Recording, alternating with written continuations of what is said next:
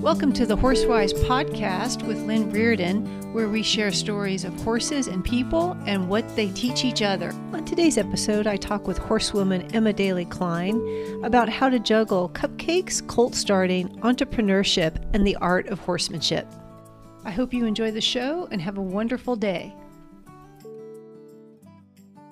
Before I introduce Emma, I thought you would enjoy hearing the preamble to our interview as we both struggled to set up Facebook Live and in the process demonstrated how very non-adult we both can be. I hope you enjoy this episode. Emma and I certainly enjoyed our conversation. So what I'm hearing now is we're setting up for Facebook Live. And in a minute, I'm not even looking at you right now, So I could be making faces at you? I would totally not get that. Now it says that we are streaming on Facebook Live, so we have to act really serious as if we are grown-up people, which we're not.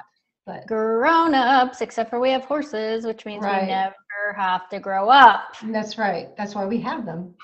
So I'd like to welcome all of the Horsewise listeners and watchers, potentially, and introduce you to Emma Daly Klein, who is a fantastic horsemanship person that I discovered a few years ago on Facebook. And horsemanship is only one thing that she does. She's also a fantastic realtor in the Oregon area. And I think kind of a life philosopher based on some of the things that I've read on your Facebook posts and on your blog. Emma also works through Northwood Farms, which is an amazing horsemanship challenge every year, which personally has saved my butt in the winter months when I didn't know what to do with my horses. So I would kind of follow along with that. So welcome, Emma. Thank you so much for joining us on your lunch hour. I know you're super busy and we appreciate the time. Yeah, well, it's great to be here. I'm glad we've been talking about this for a year, at least a year. At least a year. Yeah. I'm like, oh, look, we can do it. Yes, exactly. Here we are. Everybody, hi, everybody. So I'm going to talk a little bit about how I found you, like what drew me to some of your Facebook posts. I'm a well-known Facebook stalker of horsemanship people. It's just one of my things. Yes, it's just one of my things. I actually collect photos of really cool moments, that have been captured maybe like at some of the buck clinics or at the colt starting or things like that. And then through that, I kind of would track back to people because where I live, there's a lot of horse people, but they may not be as into this particular type of horsemanship that is, kind of more of a philosophy rather than a technique. So I think I first came across you through some photos of the buck colt starting clinic long ago. I think because you had been to a couple of those. This is for folks who don't know, Buck Brannaman does an annual invitational colt starting at his ranch in Wyoming. And by invitational, it means that all of the people who are starting the colts are specifically approved by Buck so that you have a certain quality of horsemanship.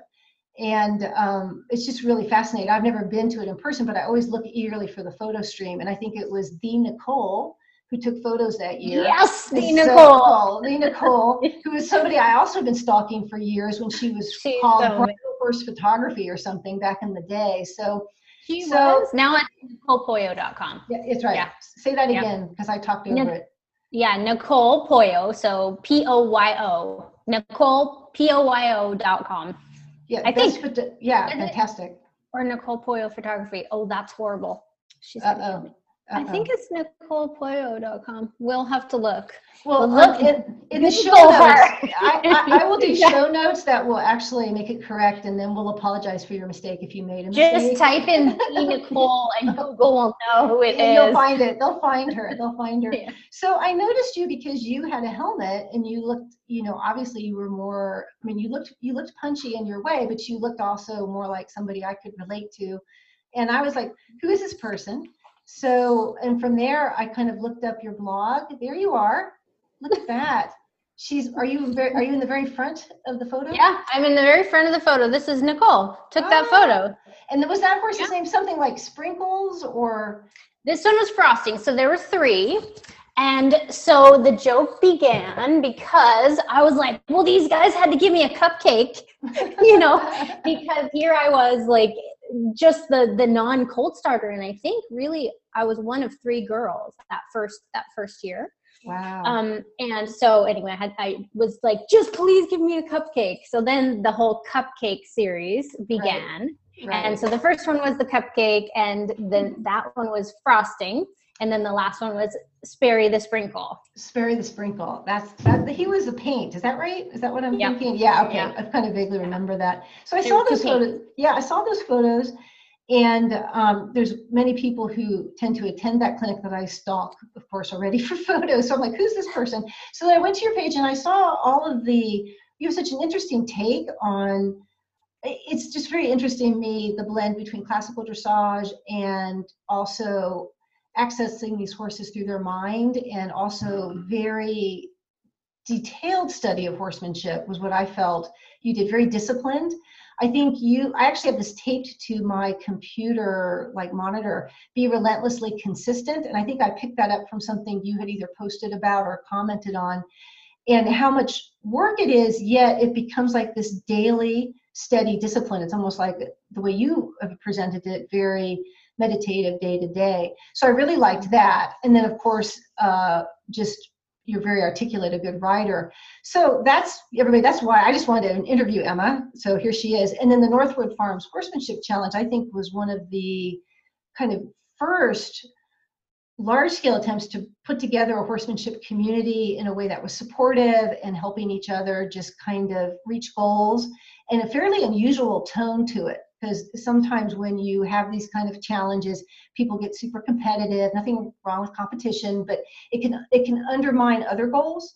And I was really impressed with how that was run and organized, even though I know maybe you'll say I'm wrong, but I know that that's a labor of love. It's not like you get a lot of money in sponsorships or something. Like, it's this constant thing. So that's how I know you, and you've come to be one of the valued sources that I go to when I am looking to deepen some knowledge, or I want to think about maybe what are the next set of goals for me that are still very related also to fundamentals. So that's why you're here. Well, thank you so much for having me. That means a lot to me, and I did not know that. I definitely did not know that. So it's so interesting, right, to hear the echo back. Yes, it is. So now we're going to put you on the spot, because I've talked a lot and people get tired of me talking. So why don't you just sort of share how this all came together for you? I know that a lot of people get very engrossed in horsemanship, but it seems like in some ways you've integrated your life around it, yet while also being, as we joked at the beginning of this, a grown-up, right? You have, a whole profession, an entrepreneurial enterprise of your own, and you're also doing what is the equivalent of, of course, high quality, but also full-time work in the horsemanship field. So just tell everyone about you and why you're so amazing. Yeah. Oh boy. No pressure. Well, yeah, really. Well, I do think that, so the probably one of the things that is an interesting twist than what we do normally see is somebody that spends this much time with horses, and I ride a string of 5 or 6, which is a lot. Mm-hmm. And it's a lot to make no money from.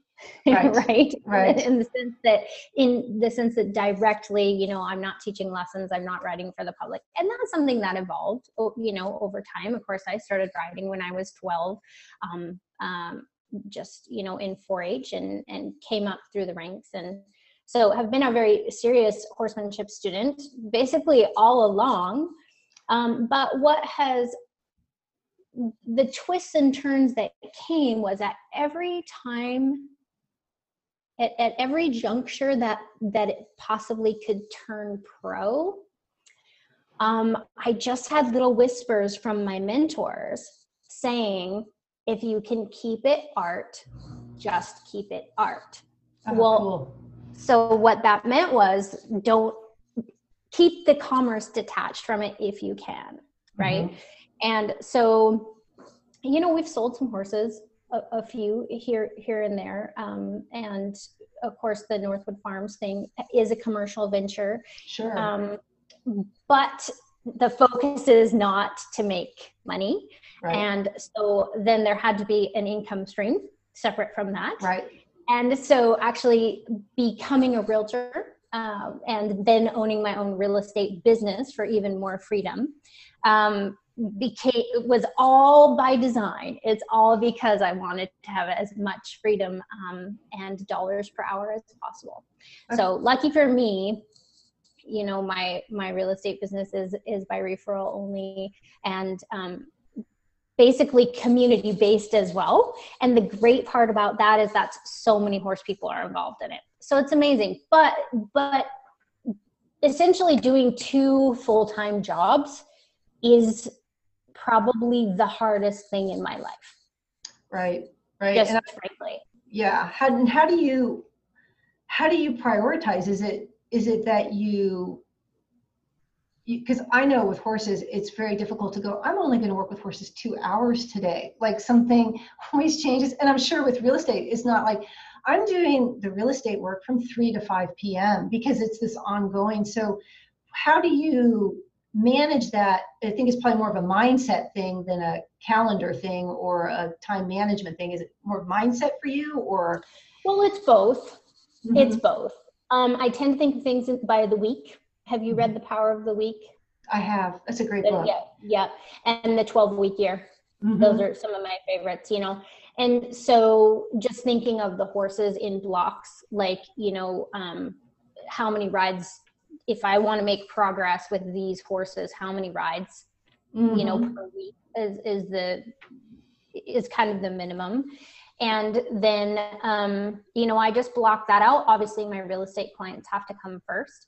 And right. So a lot of times that means getting up early.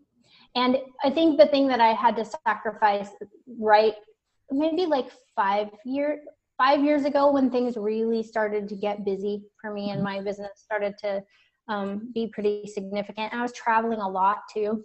I was driving over here this morning and I was thinking to myself, I kind of miss the smell of jet fuel. What does that mean? It's kind of a weird thing. We all miss that now. Yeah. Yeah. So I think that getting be in charge of people's assets is crucial, and that has to be first. So what had to get sacrificed on a personal level with the horses was I wasn't able to schedule ride times with my friends anymore. I see. It was like, so what ended up happening is I'm the one who's like, hey, I'm going to be at the campus tomorrow at 3. Does anyone want to come? Because I can't plan it too far ahead because I have to just sneak my rides in whenever. Right. So, and like Davina and Zorro are at the campus, right? And I'll be texting Beth like, can I come over in like 15 minutes? Can you bring my horses in for me? So it gets a little helter-skelter, but that's okay. That's totally okay because for me, it just had to be for the freedom of thought. I guess this is and I'm so curious how other people do it because I know other people do it and charge and are teaching. I mean, and some of my closest friends are doing it and I'm just so amazed and my hat's off to them. But just for me personally, the way that I've had to set it up to be able to think completely freely so that it's not having to go through the front of my mind, so that it can go through the back of my mind because I'm not having to produce something. Hopefully I am producing things, but it's not on cue. It's not on a commercial schedule. You don't have a client going, I need this horse ready. I need him in the 2-rein now. And it's just that's just not how it works, right? Yeah, that's really interesting. And so for some of my listeners who may not be as familiar with when I talk about the class, the blend of classical dressage, and I call it kind of Vaquero, the Dorrance school. So horsemanship philosophy is what I always say rather than it's a series of techniques. But can you talk a little bit about how that all sort of developed for you? Because my understanding, and I don't know your history completely, in spite of being a stalker, I don't know all of it, was that you were a dressage rider, is that correct? And then you eventually got more and more interested in this approach to horsemanship that involved maybe more of the bridle horse series and how those worlds kind of came together. And because I don't think I would have known you or heard of you so much if you hadn't been at the colt starting, with the Buck Brannaman group. So if you could just talk about that a little bit more in case I, first of all, A, garbled it, and B, just because I think it's interesting and it's my podcast. So I get to have people talk about what I think is interesting. So it's my power trip. So. Oh yes. And you deserve it for sure. So I grew up on borrowed horses. So I started with a little cart pony at 12 years old, and somebody just gave me a bridle and said, well, hey, if you can ride her, you can ride her. And so I walked my little butt like a mile down the road for about a year and started that little pony myself. And I sure do wish I was that bouncy. He knocked me off for quite a bit, but I kind of got that going on. And basically then I cleaned stalls for riding lessons and I leased horses. And then as a young adult, I met Hans von Blixen through the gal that I was taking dressage lessons from. As locally, she was riding with Hans von Blixen. So for those of you guys that don't know who that is, he was an Olympian, a Swedish Olympian. And I met him when he was, oh my gosh, I think he was 85. Wow. And he was so amazing. And everything that Buck has taught me is 100% congruent with what Hans would teach, down to the hind quarter yield, the fore quarter yield, the way that he rode with his legs, the way that he would be like, be patient. You're teaching him something. And he'd be like, it's got to come from his mind. So as a young rider, in my first, like the first money that I was spending after my local riding lessons, but my education that I was putting money into was Hans. And so whenever he would come twice a year and travel the US. And that's who I would ride with. And in 2003, Kip and I had bought our property, Northwood Farms HQ. We are little in Sheridan here, and he died. Oh yeah. He died at 90. And that year I met Pat and Linda Pirelli. So this is something that I don't know if you know this part. I don't. So I spent 10 years studying with Pat and Linda. Wow. Yeah. So graduated Pirelli level 3, of course, graduated with my level 4 Liberty, level 4 Finesse. And I have so many amazing friends that are Pirelli instructors to this day. And so very seriously, like rode in Linda's of contact and spent weeks and weeks at their centers. It was so fun. It was the most fun ever. But when I would come to the edge of that, well, do you want to be an instructor? And it was just like, no, because this was a means. No, the answer was always no, that isn't exactly it. But because my thing was, once Hans died, I didn't have anyone that I knew of. I'm sure there were people, but I didn't know where to go next that was psychologically based, that was going to come from, right, with all the spirit and the relationship first. That's the most important. That's what I care about. Otherwise, I just do something else, Right. And I would have had a software company or something. Something easy. Yeah, something easy. Right. Silicon Valley. Or more lucrative. Right. Exactly. Right. So I always wanted it to be a partnership. That's what Hans taught me. That's what I loved ever since, I was a kid. And so Pirelli really fed that. And it's all about the fun and horsemanship and relationship first and all of those things.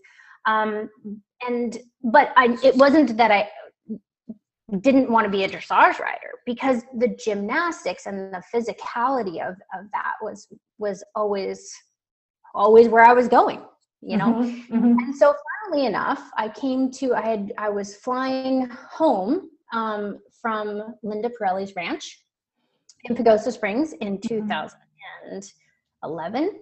Would it have been? July 2011, and got a text from a buddy. Hey, we're all going to go see Buck the movie when you get home.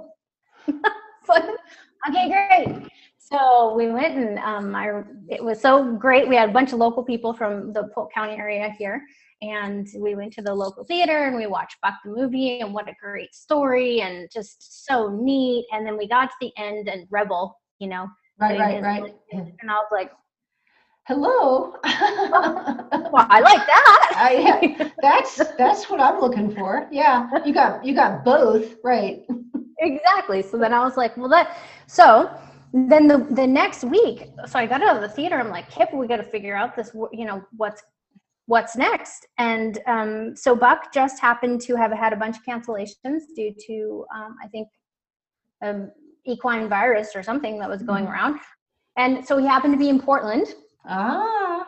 And answering questions, doing a Q&A and the next weekend. So we went up there, and because I was like, well, I want to hear this guy talk in real life, because actually he had been mentioned to me, of course, by, in fact, Linda is one of the ones who had been like, you would really like riding with Buck. And I just never made it up to the Spanaway Washington Clinic to see him. And so we stopped by the theater in Portland when he was there, and I listened to him answer questions, and right away I was like, yeah, this sounds great. And then at the end of the movie, I had run out to use the restroom, and there he was. I ran into him, and I was like, oh, Buck, hi, nice to meet you. We have mutual friends. And so and funnily enough too, that was right down the street from where I first moved to Portland. Oh, wow. That was kind of So you're like, nothing's lining up here at all. right, nothing. And then that fall, we decided that we were going to go to Spanaway to check him out. And so Kip and I went, and we paid one day at a time, in case in real life he was not that good with his horses. I love telling that story. So and after the second day, you're like, I think he's okay. Like, this guy's probably all right. Yeah. Yeah. Right. It was he's pretty good. Yeah.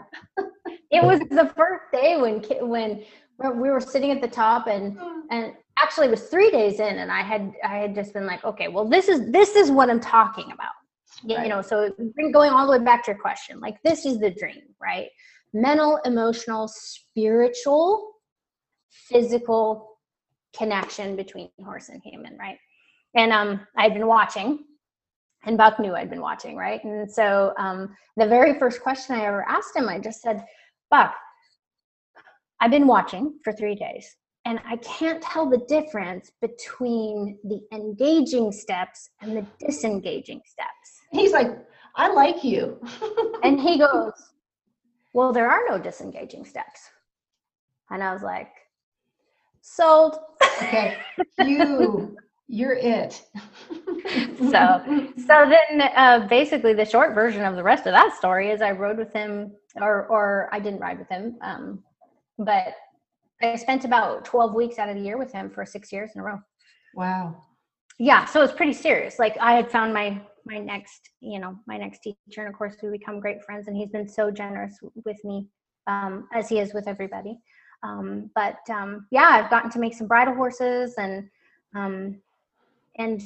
now, just over the last couple of years, gotten some warm bloods, and a beautiful PRE, and we can talk much more about how it overlays on all the horses, and how that teaches you stuff. But the brilliant part about buck steel, and what suits me to my core, is the whole curriculum. And it's such a funny thing, isn't it? Because people are struggling. So especially when you do have to commercialize it to some degree. I mean, I struggle with it just wanting to talk about it in a vlog. Right. How do you, it's this person's horsemanship, or it's like, because you want to like give credit where credit's due. But on the other hand, you don't want to like be saying you're teaching someone's method when I feel like I can't even say, okay, so here's how I think about, using the circling game. Everyone wants to know how to use, because I don't even want to take, from my friends that are Pirelli instructors, or from Pat and Linda, I'm scared to even say the circling game. Right. Right. No, I do. Hesitant is.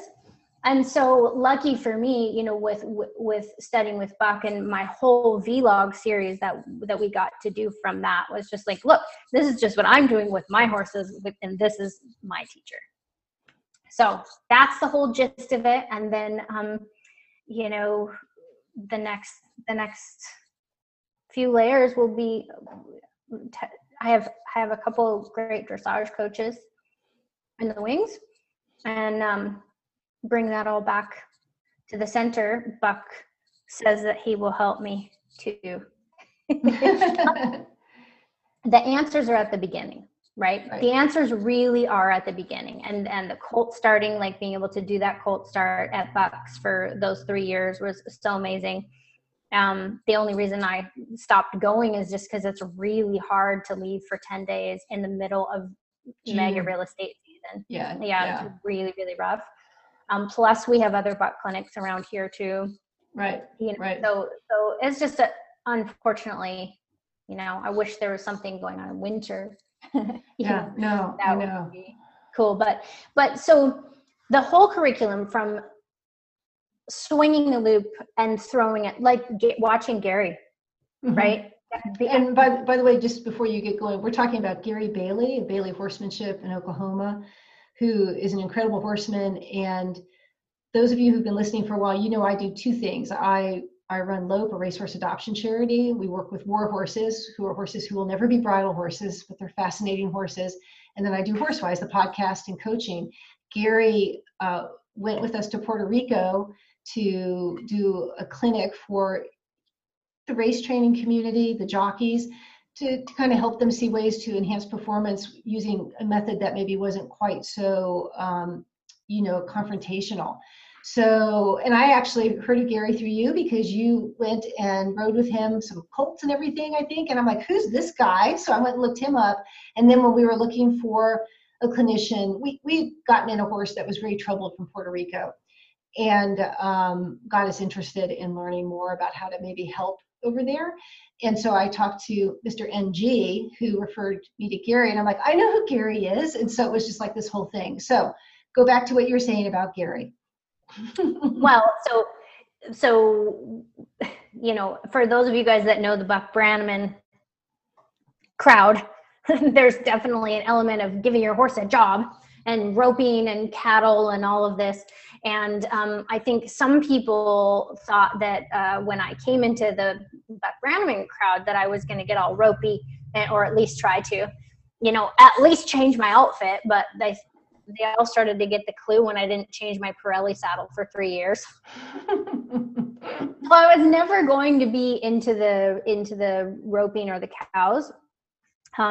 Although pushing cows around is really fun, but it's a little bit like guns, you know. Yes, we should probably all know how to use guns, but you got to practice. Like, you have to practice. So if you're gonna, yes, roping and doing a proper job with your horse is awesome, but there's got to be a little bit of reality in terms of what your lifestyle is like. And my lifestyle just does not include having actual cattle around me. Mm-hmm. That's just not part of my. But I got to at a certain point, I said, "Hey, Buck, what do you think?" I met this guy I met Gary at a buck clinic because his daughter Cassidy was riding. And I'm like, what do you think? Should I go down? He's like, yeah, go down and check it out. So Gary and I have become great friends. And lucky for me, I've gotten to spend several days down there about 5 or 6 times a year. Awesome. And man, I'll tell you what, that guy is a gem. Watching him start colts, because it's really different at a Buck Brannaman clinic setting, you know, or any kind of colt starting setting. Joel does clinics this too, where you have multiple colts getting started. At one time, there's a whole special dynamic that comes with that, but also it's not the same as when it's just one guy and one horse, right? And man, I could talk about for another hour and a bit about Gary and his whole history. I really think you should have him on the podcast. If I can coax him on, I will. He's busy guy, but I'd love to have him on. He's great. He just has a great story. I mean, he's like 5th generation cowboy, and but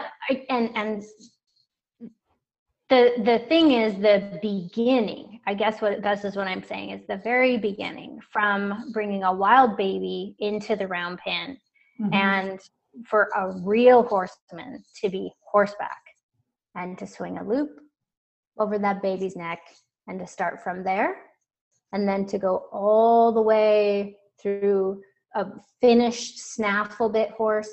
And then what are you going to go from there? You know, it's very congruent. It is, I guess that's my point about the curriculum. You know, Mm-hmm. there's an art in all of that, but it's kind of like part of our American, what's the word? Heritage. That's not what it's just something cool. It's a gem that we have. This horsemanship curriculum that goes from that moment of swinging the first loop. And although that's not something I'm going to do, I know what that looks like. I've spent a ton of time around, and I know what it's like to go catch those babies when they are halter broke but not gentle. Right. Interesting. What's the difference? Because I didn't, maybe 5-6 years ago, I didn't even know that you could have a baby that was halter broke but not gentle. And you could have a horse that would be gentle but not halter broke. Right. And what do those things feel like? Right.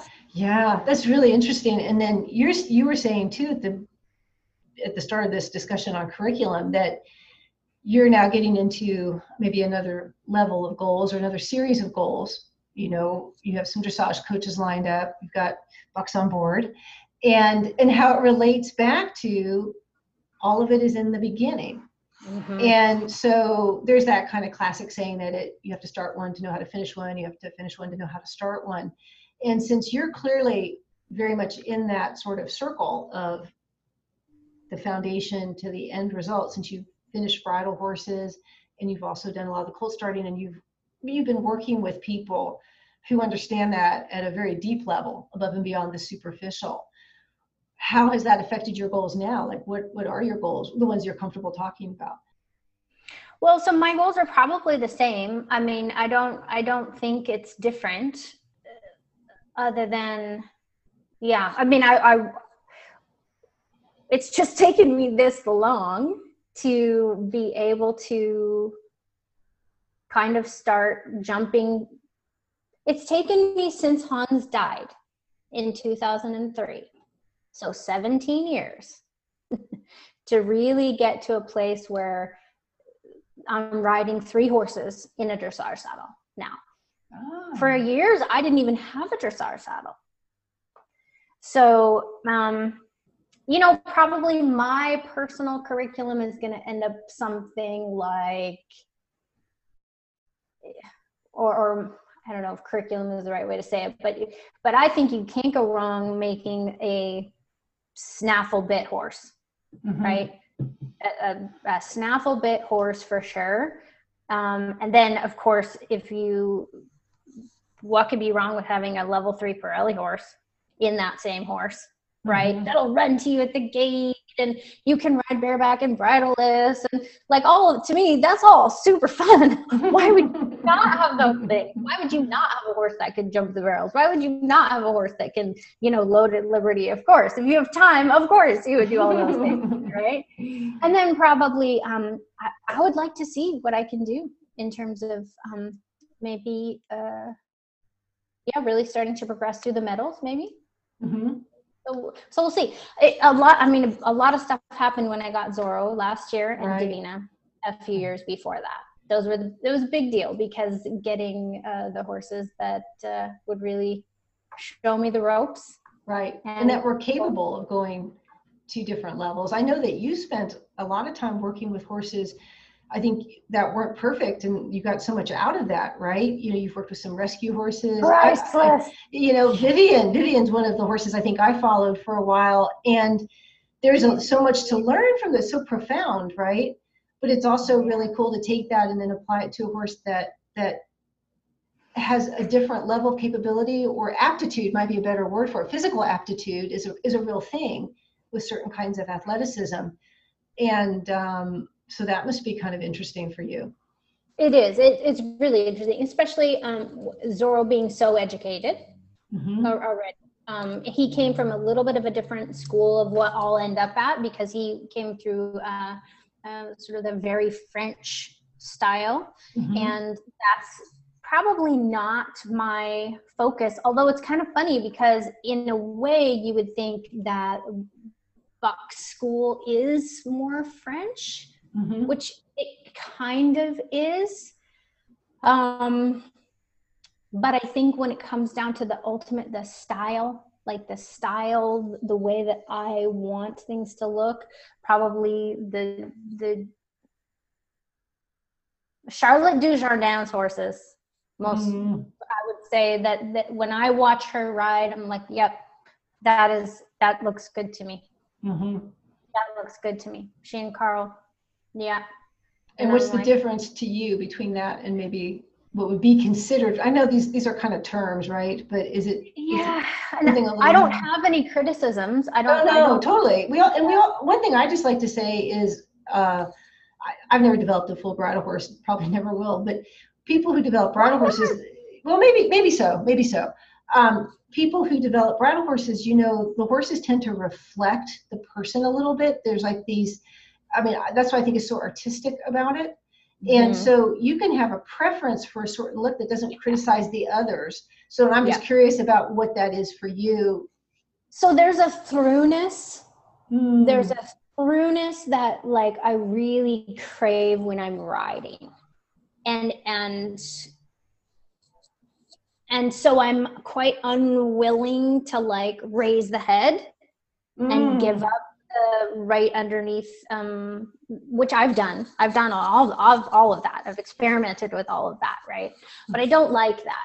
I had to kind of ride Zorro in secret. The gal that I bought him from is one of my very best friends, so she knows all about what's going on, But I'm like, I don't want to go with his head down, Like, I'm having a heart attack about it, but I'm like, you have to get through to the lower back. You have to get through to, like, it's kind of like, when you maybe drop your head all the way down to the floor and put your palms on the floor. You got to like let everything relax, and then you can put the vertebra back, one stack at a time. And well, it's kind of like yoga. You do the forward fold and then you rise slowly to mountain. And so that's when you realize where you're, okay, so there's that kink there. Or if you rush it, you'll still get to the vertical position, but you'll miss something that's very significant along the way. And I work a lot with rehab horses. So my deal is I work with these horses. They're called war horses off the track. They run till 8, 9, 10, 11, 12, even 13 years old. So they're green and they're full of braces that are specific to their sport. They're also really cool, smart, interesting horses personality-wise because they ran that long voluntarily. You can't make a horse run that long. They break down so it's a very interesting blend. And so one of the things I've noticed is as I've tried to study more and get more consistent with certain things, is that a lot of times when they first learn to maybe just swing a little bit from behind, and I'm talking about infinitesimal, like this is just like the smallest thing, even if it might be a little faster than would be perfect in the perfect world, I am inclined to let them stretch down because they've never felt even for those few minutes. And if I feel like if I do this, I'm much more likely to get an eruption, even though someone else will be like, oh my God, you don't have any. But it's not like I'm throwing the reins away. I'm not sophisticated enough to even do that. I'm just like, I can feel it's really important to not interfere with that little bit of swing, which for them is like life-changing. And so I get what you mean, even though I'm doing this on a very rudimentary level here and there. Well, but it is tiny though. And I would say that just because it's on a small level doesn't mean that it's less significant. It might be more significant because of course on the smaller the level, the more it's coming from the horse's mind. Yes, that's a really good point. And then the horses we work with, their minds are fascinating things, extra fascinating. I have always wanted to do a war horse for sure. It's on my list. I've got one for you. We will talk later. But the thing that's really interesting about them is that they are so locked up in some ways. But like seriously, like their jaw, they have no idea that jaw can move. They're like, it doesn't. I moved my whole neck. And so when they finally get to this, just for a second, they will release for like minutes, and it's this huge thing emotionally because no one's ever waited for that very, very, very tiny thing. And it's not like they immediately become bridle horse ready, but it changes them.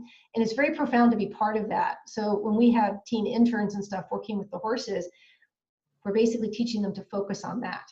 What's that expression, and how did that horse change when you led him away after that session? And so I get what you're talking about with that. It's very, the small things are really the most profound, aren't they, sometimes? Yeah. Oh yeah, because you can just get a fancy enough horse in whatever discipline. It doesn't matter. Buy Metallic Cat or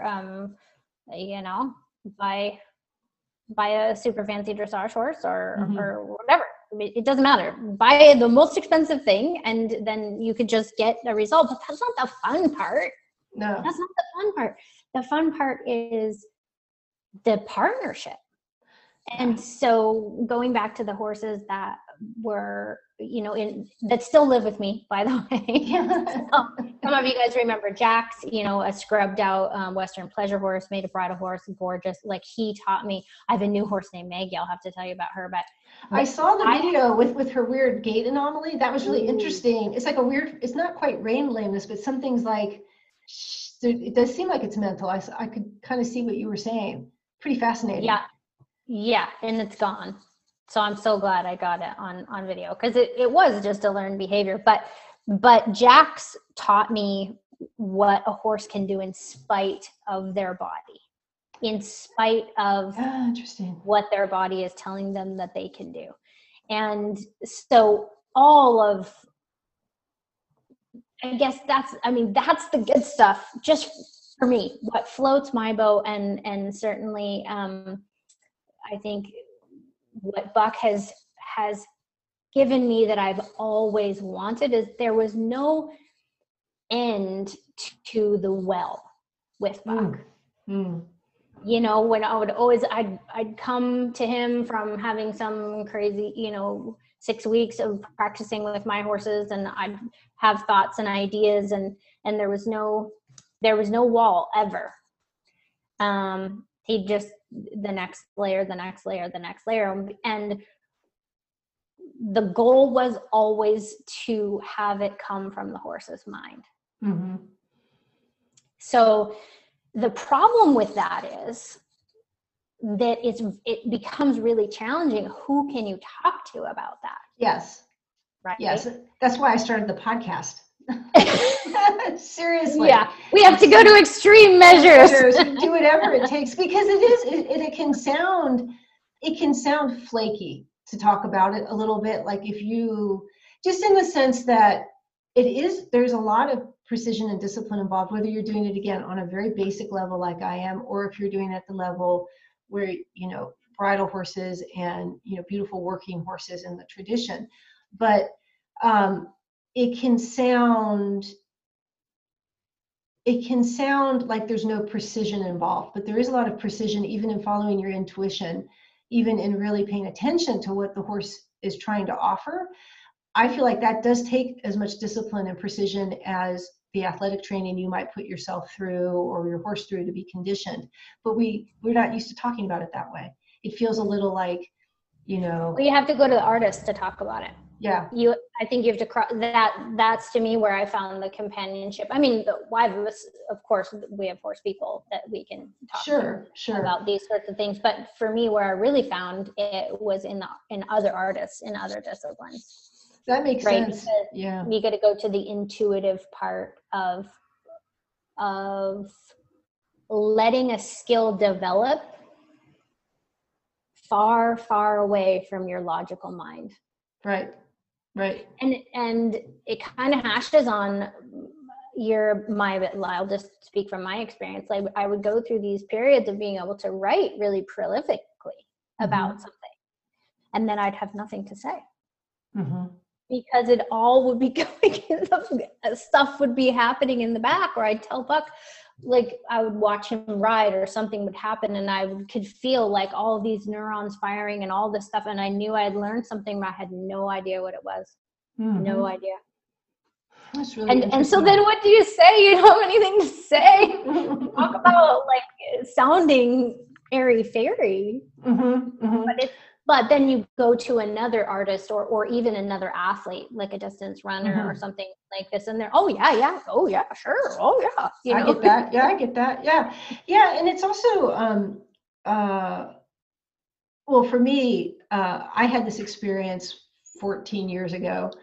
I was at a little horse event and was working with a horse, and I shouldn't have been working with the horse. I shouldn't have been at the event. And something really profound happened. And as I walked out of the arena, I talk about it in a book I wrote.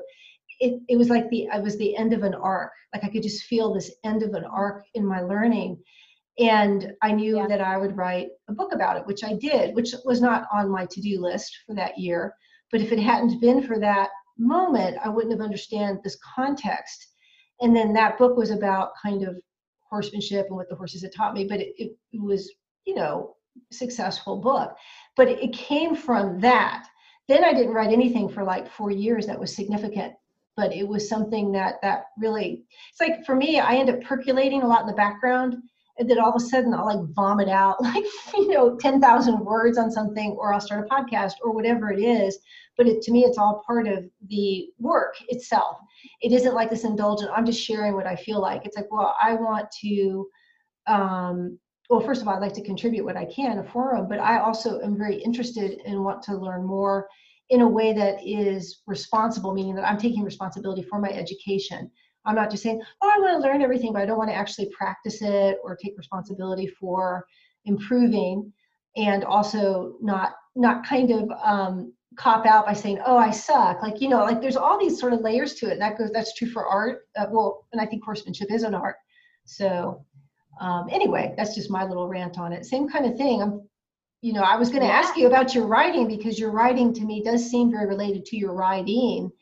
And I find that most people who write well about horsemanship are usually very skilled and very much committed to the art of horsemanship. Somehow those two things really go together, I think. Yeah. And it's just interesting how everybody, well, the folks that I follow or the people that have managed to produce, and certainly to produce over time, and certainly to survive the wash of medium that we have, right? Right. And what gets written out is just a fascinating deal. And I love being able to be a part of it, for sure. Yeah, me too. Yeah, I mean, there's times when I'll go back and read something and be like, I completely forgot about that. Yeah. So what if you don't write it down? Then does it disappear? It just disappears. It's gone. Well, we've been talking for almost an hour. I don't know if you're aware of that. This is a Horsewise podcast meme where we're like, it's been 10 minutes, right? And it's been almost an hour. And I do know that you have a real life to get back to. But as we're kind of ending this up, is there anything in particular you would like to just sort of share or talk about, an ending comment? I know I have a hunch we're going to be talking again, because I feel like obviously we have a lot that we could continue to develop. Even if it's just about each of your horses, like a Zorro podcast episode would be wonderful. And but yeah, for this one, what kind of comes to mind here as we get to the end? Oh my gosh, I don't know. Nothing in specific. I think I'm really excited about Maggie. So the warm bloods that I'm writing are Willow and Davina and Zorro, and this new Oldenburg Maggie, who came into my life. And what I think will be exciting, if I can pull it off, is I'm just going to try to do some pretty raw stuff about her, and I'll put it on my Instagram channel, and so you guys can kind of see. Like, it's not going to be fancy or produced, but I think it will be worth capturing, because it's just an interesting deal, that little learned behavior. And I think, like I said, she was on Equiox every day, and she was on injections and all sorts of things. But I really think that it maybe was just a little bit of an underestimation of what a horse can learn in their mind. Well, and before you finish that thought, for the people who, and I'll post a link to the video into your Instagram feed, but explain what you mean by that learned behavior specifically, because people don't know what you mean who are listening in Bulgaria right now. Right. Okay. Hi to Bulgaria. What's the weather in Bulgaria? I wonder. I don't know. But I do have listeners in Bulgaria. That's actually a real thing. I do have listeners in Bulgaria. I believe you. I believe you. I don't know why. I don't know anybody in Bulgaria, but there you go. Shout out. Yeah. Yeah. So basically, I came across this beautiful horse that kind of had an intermittent offness. Mm-hmm. It's amazing how many comments and private messages and stuff that I got after that, because it's so hard for people to wrap their brain around that it could be a learned behavior. It looked like just a super short step on her right hind leg, mm-hmm. like really, really short. And I just had a gut instinct that it possibly could just have been a learned behavior. And learned how, did you think? Oh, I don't know. Accidentally rewarded. Accidentally rewarded. Accidentally rewarded. That's what I think. But I could totally be wrong. I really could totally be wrong. That's when it's October something, 19th. It's my wedding anniversary. It's October 19th. Happy anniversary. Thank you. And so I think I've had her for about 5 weeks, and she's off of everything, and she's sound. Like, that's awesome. So, yeah, and she had been x-rayed and ultrasounded and all of those things. And the gal that had her just was so awesome and so nice. But she was like, I can't figure this out. It's time for me to move on. And I was like, I got to give it, a shot. So I'm like, Kip, let's just get this on video really quick. Because I've done that. I've created rein lame horses. Although this was on the ground. Like, yeah, that's interesting. Yeah, that's interesting. Yeah. Mm-hmm. Yep. So we'll see. Yeah. But I do have another little video I'll be putting up, just some canter. She's really used to being ridden with a stick. Like, she was ridden with the whip a lot, and really happy. And yeah. So I ditched the stick, because I don't want to always have to ride with one. Nothing wrong with it if you do, but no, I just want to be. I'm uncoordinated. If I have to have an extra thing in my hand, I'm not responsible for my leg. Right. It's my failing, right? But so then I had to kick her in the belly. Of course, right. We're going through this process of like, yeah, but you got to go, and if you don't go, I'm going to kick you in the belly with my spur. And she's like, oh, I hate that. I know, but we're gonna get over it. So there's some relearning a seat connection there, but I think it'll be fun. It'll be the first time that I've really shared just raw footage with people for a long time. Cool. Yeah, I'm really interested in following it personally, and for sure, that's great that you're doing that. So I hope you guys, tune in and just trust that. I think this is right, but we'll see. I could be wrong. Yeah. Well, tell everybody what your Insta handle is. And So I hid it a while ago. It's if you type in Emma Daly Klein, my horsemanship channel is Evolution of a Girl. Very good. So you should be able to find it there. And of course, you can always go to Northwood Farms Facebook page. Yes. And the breadcrumbs are there as well. And I will post a link in the show episodes for my listeners so that they can find find all those different links, and also your vlogs, which are really fun. They're on of course, the Northwood Facebook page and on the website, and they're on YouTube and all those cool things. And I'll post to those as well, because those are awesome and really fun. And we'll I have one coming up with Flora. Oh, cool. Yeah. So Sunday, it's set to go out on Sunday. Awesome. She did. Yeah, when she was doing the Buck Branman Colt Start. Oh, that's really neat. Well, Emma, thank you so much for being on the podcast. We really enjoyed having you. And again, I predict we'll have you on again, maybe for a shorter one on a specific course or topic. But it's just been great talking to you. Thank you. Thanks, Lynn. Thanks. Talk to you soon. Bye-bye. I hope you enjoyed the conversation with Emma as much as I did. I find her to be a great source of inspiration, not only for horsemanship, but also for basic life philosophy and entrepreneurship. Emma has a great approach, which involves essentially being completely non-cynical and also being ready to embrace new experiences on every level. I highly recommend that you follow her on social media as well as her website and vlogs. Check out our show notes for specific links. And as always, I thank you for listening, and I hope you have a wonderful day.